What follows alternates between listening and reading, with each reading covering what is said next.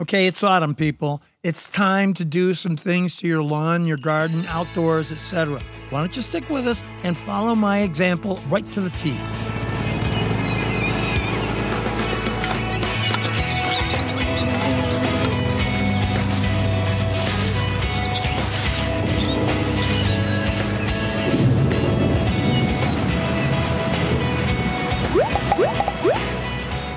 Hey, Mike, it is autumn. The breezes are blowing. The leaves are starting to fall.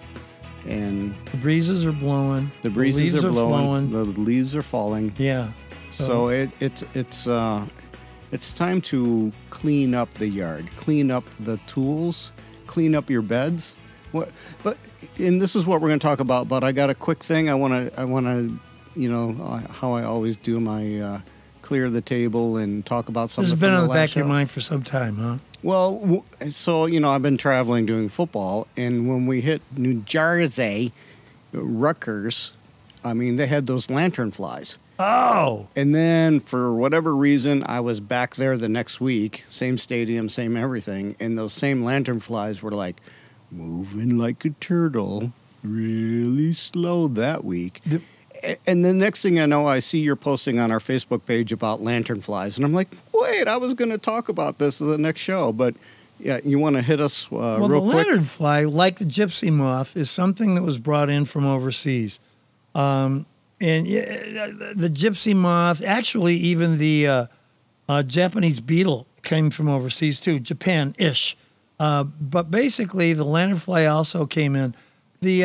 This one, he attached or she attached or whatever they attached themselves to some cargo that unloaded over there on the East Coast. Right. And then they decided that they'd infiltrate.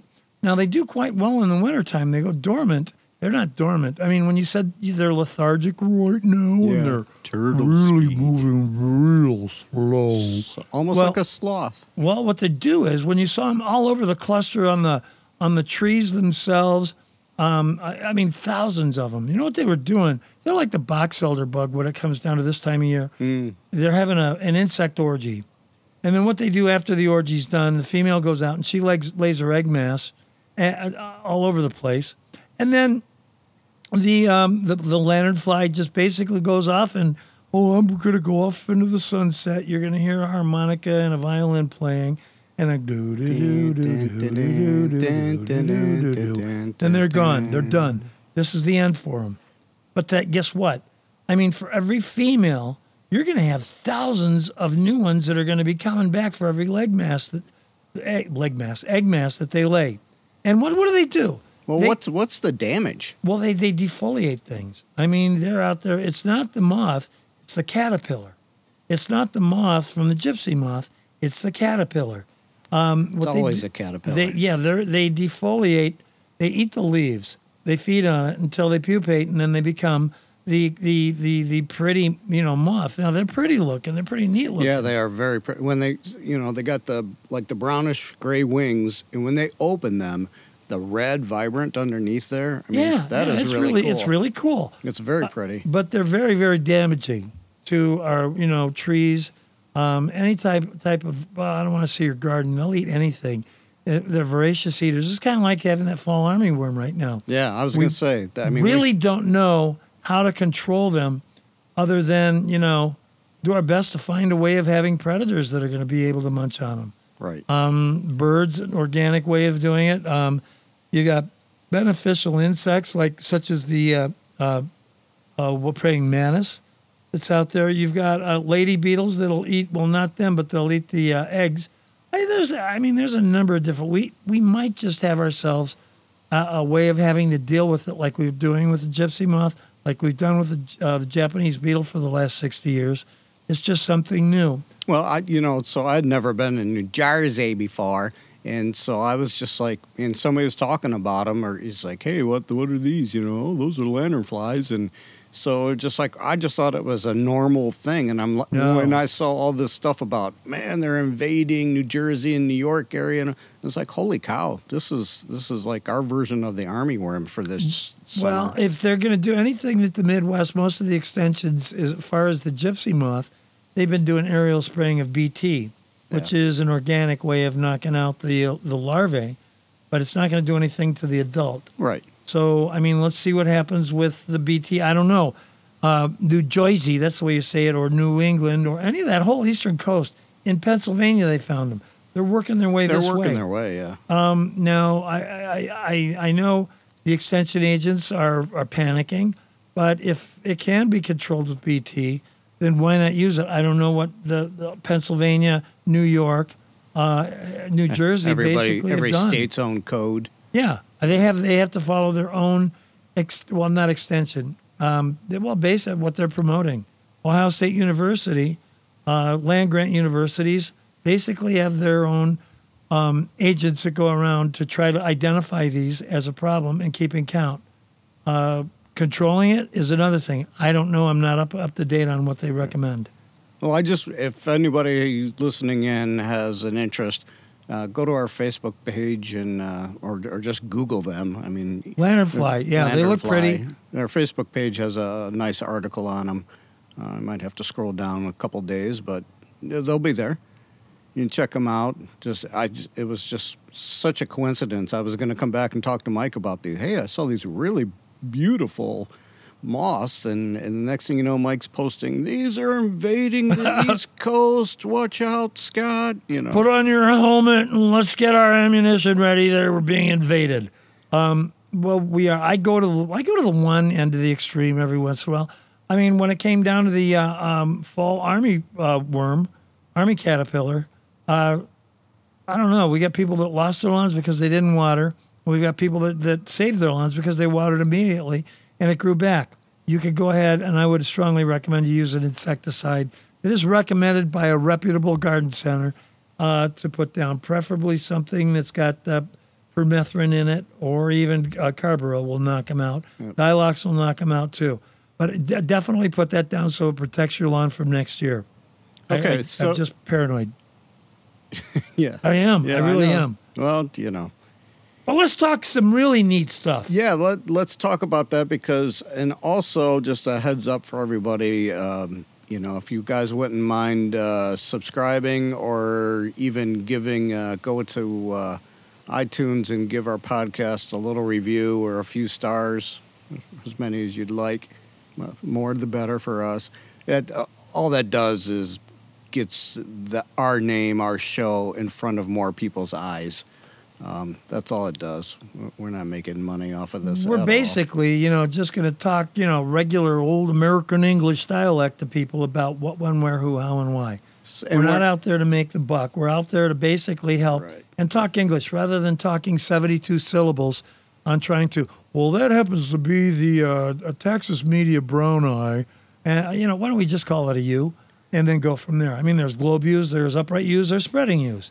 And that's what we want to do. Not to get too sidetracked, but I swear some of the official garden language is so messed up that people stay away from certain plants and flowers because it turns them off. I honestly think that. I mean, when we were talking about the things that would be pollinators, I mean, I was trying to come. Some of these had really 17-syllable words that are made out of Latin when all you had to say was, hey, this is a butterfly bush. I mean, and then there's about 20 different varieties of them. Or code flower. Now, you could call it echinacea, but then they've got echinacea that's going to add, sure, if you want to impress your neighbors, go for it. But, you can always put overalls on, put on some gloves, have your pruners in your hand, have a sweatband on, spray some water on your forehead, make it look like you're really busting your ass doing this. Or just enjoy it. And let's, the less we talk about trying to impress anybody with those long words, long terms, the more people want to listen a little bit longer. It's kind of like reading an article. If you're not into it, if you go and read the first 3 paragraphs and you're not into it, you're not going to go any further. Well, I want to talk to people about their American English. So in layman's terms, what do you have for us today? Right now is a number of things. It's about 5 things to do as far as your yard care for your lawn and garden right now. What to do. This is October. When you say yard care, are you just talking about like maintenance type items to wrap up for winter? That's part of it. Okay. I mean, I'll give you an example. Please. One of them is, when people, the leaves are going to fall. you live in a pretty, heavy duty, area for, well, a pretty area too. When the leaves drop and they fall, Yeah. what do you do with them when they're down and they're covering your grass? They I do get them off the grass. The backyard, I have kind of a woodsy area, so the backyard I blow into the woods to get them off the grass. Okay, so you incorporate you utilize your area. Yes, the front yard I put out for the township. Why don't you Because try? I'm right on a curve, and every leaf from the whole dang street, west and south, ends up in my yard. I got a suggestion. Yeah. Maybe instead of blowing it out every time you mow, why don't you take one of the mowings and go over your mowing about 2 or 3 times with the leaves still on it? Mulch them down. Yeah. Yeah, you're going to be incorporating the garden. You're going to be incorporating the nutrients that are in the leaves. I mean, those are sugars. When they stop producing the sugars, they turn different colors, and the buds from the trees push the old leaves off. Well, you've got all those nutrients in there. It's kind of like a natural nutrient for your lawn. And I think if you do it well enough, now I'm going to get stuff from Slivy or of the other lawn service people. It's got to be immaculate. You got to get that up. Come on, dudes. It's going to break down. It's going to be an organic compost that you're going to be putting back or reinstituting into your lawn. And it's definitely a plus. It's beneficial for not only the insects that are not necessarily, let's say, your flower beds that are going to be overwintering, but it's also reinstituting the nutrients both in your lawn and your garden itself. So if you've got yourself a nice flower bed with mulch in it, I don't really think it would be too advantageous right now to blow everything out of there. Leave it in there. Give it a harbor for overwintering insects and some other fauna that's basically going to be beneficial for that area. It's going to let microorganisms grow when it warms up next spring a lot faster too. Mm-hmm. And then you can rake those up. Yeah. It's, it's all about... it's very convenient for me because I do have the woodsy area that I can blow things back and do that and, make a little harbor for the overwintering pests. Yeah, overwintering pests. Bees. We call them squirrels. Yeah, well, them too. Yeah, well, basically the benefit of keeping the leaves in the lawn, if you can go over it about 2 or 3 times, mulch it into your lawn itself, it'll give it a little bit of an extra colorful tinge to it. But then also you rake that in or leave it in. You don't have to cover your plants. But after you're done taking care of your beds, just take the leaves and rake them in there. It's a natural mulch. It keeps things basically insulated, and it makes for a natural place for insects to go through a process called suspended animation. When they warm up, then boom, you're coming back to doing their own thing. I mean, there's salamanders that are out there living underneath the logs. You know what a salamander is? Yes. Okay. Yeah, they're pretty cool critters, but I mean, you're basically going to be helping things too. If you're in an association where they insist that, everything you can't do anything about it. Right. I mean, let them, have the lawn people come out and blow the beds out, give the lawn its one final. But if you don't live in an area where you have an association, be a little bit unique. Mulch it in. And I think you're going to like the return for next year's growth as well. Superb. Now, what else? Well, I see your little book. You got a lot written down. I've got books that are coming out the wazoo, but a couple of them I was looking up, and I've already gone to the breaking down of the mulch on the lawn as far as the added nutrients. But then here's the deal: you're out there looking through. I saw you looking in your flower garden. You got your perennials like your echinacea or coneflower, and you were snipping here and snipping there. Why were you doing that? Just out of curiosity. I mean, there's no good or bad. Well, there's some of the stalks, I'm going to call them now because they're pretty dried out. Right. That are just falling over and covering up the walkway. So I got to, clean some of that out per the wife's instructions. Okay, that matters the most. Yes, that's right. Okay. And then, so the other stuff, but most of them I keep for the birds to keep munching on. And wonderful. The finches are still, they still entertain the cats even in October, so. Well, now they're going to be eating more than just your coneflower seeds. I mean, annuals generally, especially since they've been hybrid. Now, does anybody know what a GMO is? Genetically modified organism. A lot of your annuals are genetically modified, so when they go to seed, the seeds aren't going to produce. And we have somebody mulching leaves now. They're listening to us right away. Yeah, this should be the last show we record outside. Well, anyways, genetically modified organisms, GMOs, will not necessarily produce new growth. When you get a non-genetic, genetically modified organism, if you look on the labels on the plants that you purchased, the flowers, primarily the perennials, we talked about the pollinators before. Well, what they've done, basically, they've allowed, I've done it also, I've allowed my stalks to be there. I'm trying to impress the neighbors. I'm lazy. I don't want to cut things down, but when I do cut them down, I let them lie. But if you leave it up, the birds are going to definitely go after it and eat the seed. What are they going to do with that seed? They're going to eat it, they're going to fly somewhere else and drop it somewhere else, and it's going to grow somewhere else. That's the benefit of a non-GMO or genetically modified organism. What that's going to do is it's going to promote. I look great. My lawn, my front yard looks really good because I've had the non-GMO perennials. For instance, I went with it was a black-eyed Susans, but it was a hybrid, different color. Another hybrid of a coneflower. Had them in perennials. Let them take their course. I noticed that they were non-GMOs, but they went back to the original state.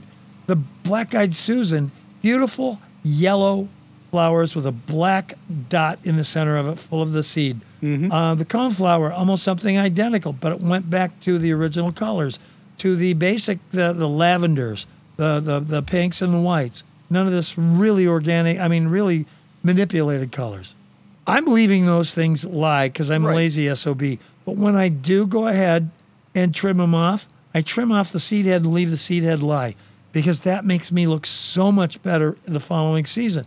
Okay, so you're not really like just cutting at the base and letting everything flop over and lay there. You're just cutting the seed head off, and then getting rid of the others. So I could take my coneflowers, cut the seed heads, let them lay in the bed, and then cut the rest of the stalk down and dispose of that. Absolutely. So reap everybody's the happy. benefit The wife's of that. happy with the look. The birds are happy. Yeah. Or take your seed heads and put them in different areas where you're going to want them to thicken up too. The following season. Oh, okay. That's definitely a plus. But no, I don't expect you to leave a kindling of nothing but dead stalks laying around, and for the critters because you may draw critters in, but I don't think they're going to be the ones you're going to want near your house. And we talked about this before because I let mine go ever since we talked with Stacy B, the Gothic Garden Girl, and she uses them leave them up for Halloween because they look eerie when the kids come to everything the door. looks kind of deadish, and it goes along with the theme. So, and then after that, I cut the stalks. But maybe this year I'll cut the heads off first, the seed heads, and then get rid of the stalks. I'll do that. Well, I'll be darned. I've got a convert. You know what else is good for your garden? What? Not just the lawn, but the garden. It's going to be what they call a cover crop. Yeah. Yes. Okay. Do you know what a cover crop is? Just in the past year, I've learned more about cover crops. Okay. What cover crops are used for is to reinstitute nutrients, especially nitrogen, into the soil where it was dissipating because the plants were utilizing all of it during the growing season. So basically, a cover crop is anything that's going to have a high nitrogen content that it will release and put back into the soil. For instance, a good annual rye is a good cover crop. Annual rye, if you throw it down now, it'll be up and growing. Say by the end of December, everything's going to be dormant. You may have some new growth coming back the following season, but not likely. What that's going to do is you're going to till that in. You're not going to dig it out. Fill it in, and it's going to reinstitute nitrogen back into the soil. But this is for lawn. Lawn and or garden, vegetable So gardens. I can throw annual rye in the garden area? Yes. And just till it back in? Yeah, till it back in. Another one is clover. And that throws in about 9 times more nitrogen than per acre than So if I'm going to do this, I want to do it with the highest nitrogen plant I can find. Right. Now that will grow in that area at this time of year. If you do the seeding now, any vegetable or flower garden that you had, if you want to do that, that's fine. If you do now, you're going to get some decent germination as long as the ground temperature is still warm. Right. And the days are short, but it'll come up and grow.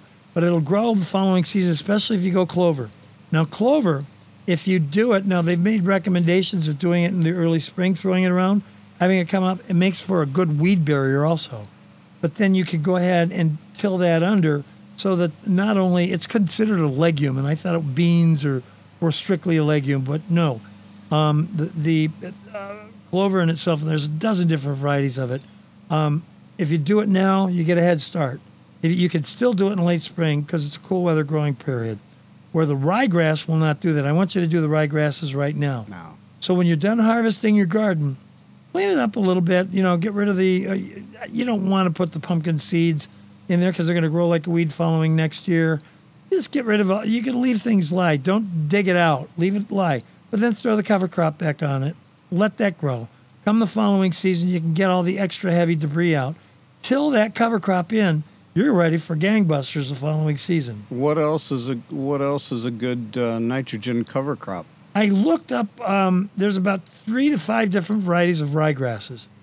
Any of the hybrid clover, not hybrid, but the genetically non-GMO clovers are a good one too.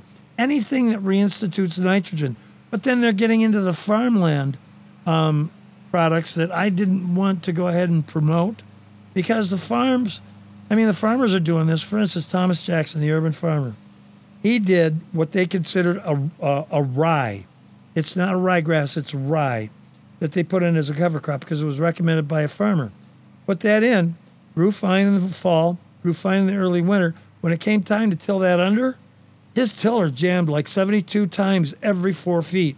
He could not get that under. That's for the bigger, larger equipment and larger farms. Right. So in this case, the ones for the ma's and pa's, you and your neighbors, stick with either the clover or the annual ryegrass. No, this is all grass. Is there anything else that is not a grass that's a good cover crop? Yeah, but it gets invasive. So you're saying stick with grasses as a cover crop? For any of us, or you could go with the legumes like the clovers, and there's a number of different clovers, but the annual rye is probably going to be your best. It only has one season growth. The clover is going to put in more nitrogen, and it's easier to till under.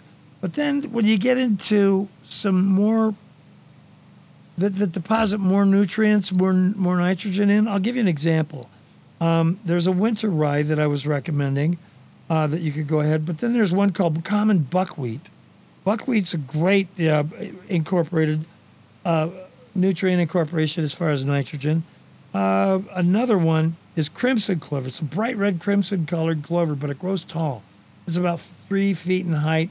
And for you and I to do that in our regular garden, it can be a little invasive. It'll work its way into the lawn. Now, sorghum also, or Sudan grass, is another one. But see, that gets tall. This is all designed basically for the larger acreage of those farms that are the big farms that are out there. Hairy vetch, VETCH. There's crown vetch you can use too. But they're all depositing nitrogen into the soil. It's a bear for it to be reinstituted back into the ground. So partridge peas, okra. I don't want to do it. Mustard, that's another one. If you can, you're getting right down to it. Any of the weeds that you're going to see are growing into the garden, you let it rest for one season, fill that in the following season. And they're all going to be nitrogen-rich covers. So I need to ask a real rookie question, like episode 1 for me. So when you till these in, you're going to break them down enough that you're not going to get this grass growing during the vegetable growing season? That's a good question. The annual ryegrass will not go to seed. So you're going to knock that down and you're going to till that in anyway. And that's going to be a good... That's basically going to destroy... So you're not going to have any seeds there for it to reinstitute itself. Okay, reinstitute. Okay. All right. Now, the clover, you got to get to before it goes to seed. So when you see that flower head starting to form on it, that's an indicator. It's not a calendar date. It's a date that says, okay, take your tiller out and dig this in before it goes to seed. Okay. So don't clean up your tiller at all this fall. You don't have to clean it up. I mean, you can go ahead. As long as it's functioning. Into December. Yeah. Or even January. You have to find something to do. I mean, to do this, you could, clean it up, lube it up and all that, but still use it for certain areas. You've heard of no-till gardens, no-till farming. They allow the land to rest for a season. Right. All right? And, I mean, for the ma's and pa's, unless you have 2 areas to grow vegetables, which I'm hoping you could or do, that would be pristine. But you leave one alone after you've had a good crop from it from this year. You let it rest until next year, and you work on your other portion of the garden this year, this next season. When they say no-till, basically it allows the nutrients to break down, cover crop, harbor for insects, beneficial insects, creates bacteria and microorganisms to take hold, and it basically brings the earth back to life. Mm-hmm. All right? So when you till it under, you're preventing any of that from occurring. And people generally say, oh, they're weeds. Well, okay, but the weeds are beneficial. I mean, you don't have to have them get 4 feet tall, but you can still crop them down and let them lie. Right. Make the weed work for you for a change. For God, yeah. Damn straight, dude. You're catching on. Now, when you made mention about cleaning a tool. Correct, I did. All right. Because when you talked about this episode to me, the beginning was kind of like our tools, stuff we're using in the garden, but you're actually using garden material to prep your garden material. So this is hardware and I'll say greenware. If you Well, if you yeah, let okay, me. the hardware. Well, let's back up a trek. When we were talking about the flowers that you're out there, the perennials were the seed heads, if you could just crop them. Well, the birds are still going to feed. The birds are still going to be feeding on bird feeders, and they're going to be taking baths. What I am strongly going to recommend you do, unless you're going to be maintaining the bird feeder, I want you to clean that out because, for instance, the thistle, which is about the same size as what the coneflower seeds are, and it attracts the finches. If you get any water in that feeder, it creates a little mildew and a little bit of a fungus in there, and they're not going to go anywhere near it. So I want you to take that and clean that out from all the debris that you've had, let it dry, fill it back up, go with fresh stuff. But when it comes down to the bird baths, unless you have a bird bath heater, I'm not going to recommend you leave that out in the wintertime. The bird bath heater is going to prevent that water from freezing, and it'll allow the birds to not necessarily bathe in it, but they'll get their moisture and drinks from it. Clean it out. 1 teaspoon, a little bit of a bleach in there to go ahead and give it a little scouring, and then rinse thoroughly. It's going to help to make sure that you don't have the algae, the red algae, the green algae, that's going to be collecting on the surface of it. Yep. And it won't poison the water either. So, yeah, bird feeders and bird baths, clean those up. Now for the tools. Shovels. Yeah, just get rid of the dirt. You don't have to go there, wash it, hose it down, because it's going to oxidize or rust. Rakes. You're going to be using that for your lawn, for the leaves, or you're going to be using it by raking stuff.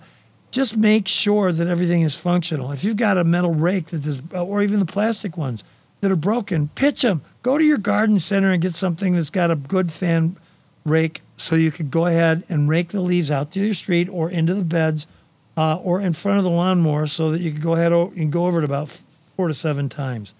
You got plenty to do. You could go ahead and clean those up next season before you get started, or if you don't, you can do it in the wintertime. I don't really want you to do any excessive cleaning to anything. Hatchets, axes, things of that nature, unless you're chopping wood on a regular basis, sure, go ahead and clean that up. A pick, get rid of the excess mud.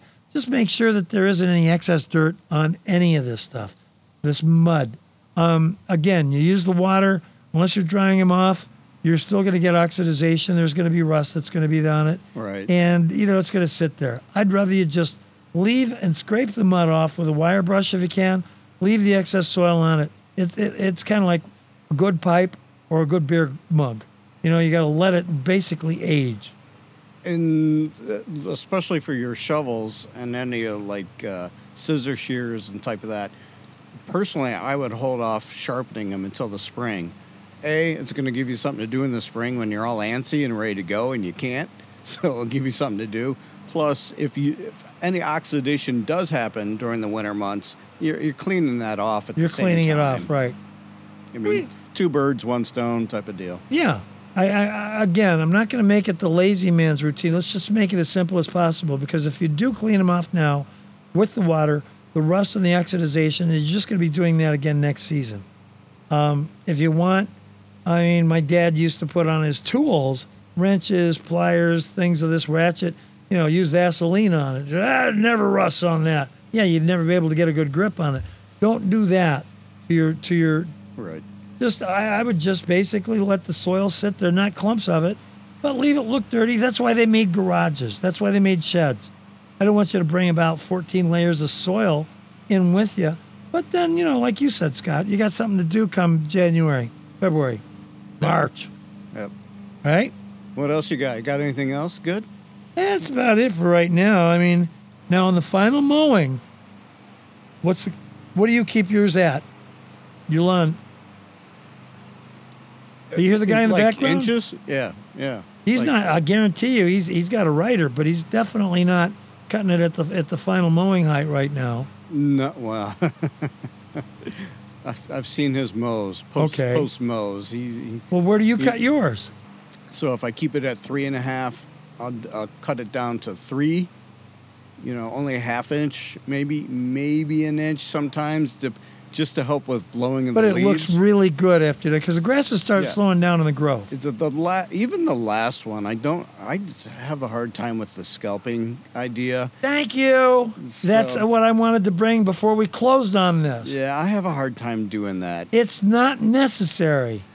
People are saying, "Oh, you got to graduate down. You're going to go from 3 inches to 2.5 to 2 inches to 1.5 inch, and leave it there." Well, 1.5 inches is going to scalp the hell out of your lawn. No, I don't do that. I lower it, but I don't go. Well, you keep it at 2.5 inches. I mean, you're cutting at 3 in the middle of the growing season. You're irrigating on a regular basis.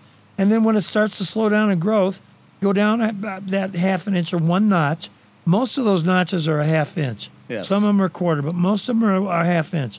When you bring it down to 1 notch, your lawn looks pristine. It looks vacuumed. It looks like it's just, right. at a Major League Baseball or football field. And then, in the last one, I'll go down 1 more notch. But that's still only an inch lower, not... That brings it down to 2 inches. Yes. And that's it. Or 2.5, because I mow. All right. I got sand, so I mow as high as possible in the summer. So in this case, folks, snow mold isn't really going to be a big thing because next year when you do have it, all we're going to recommend is you take that rake that you cleaned off in January, lightly let air get down on the inside of it, and then mow it. It'll work its way out. It's going to be like bleached out hair.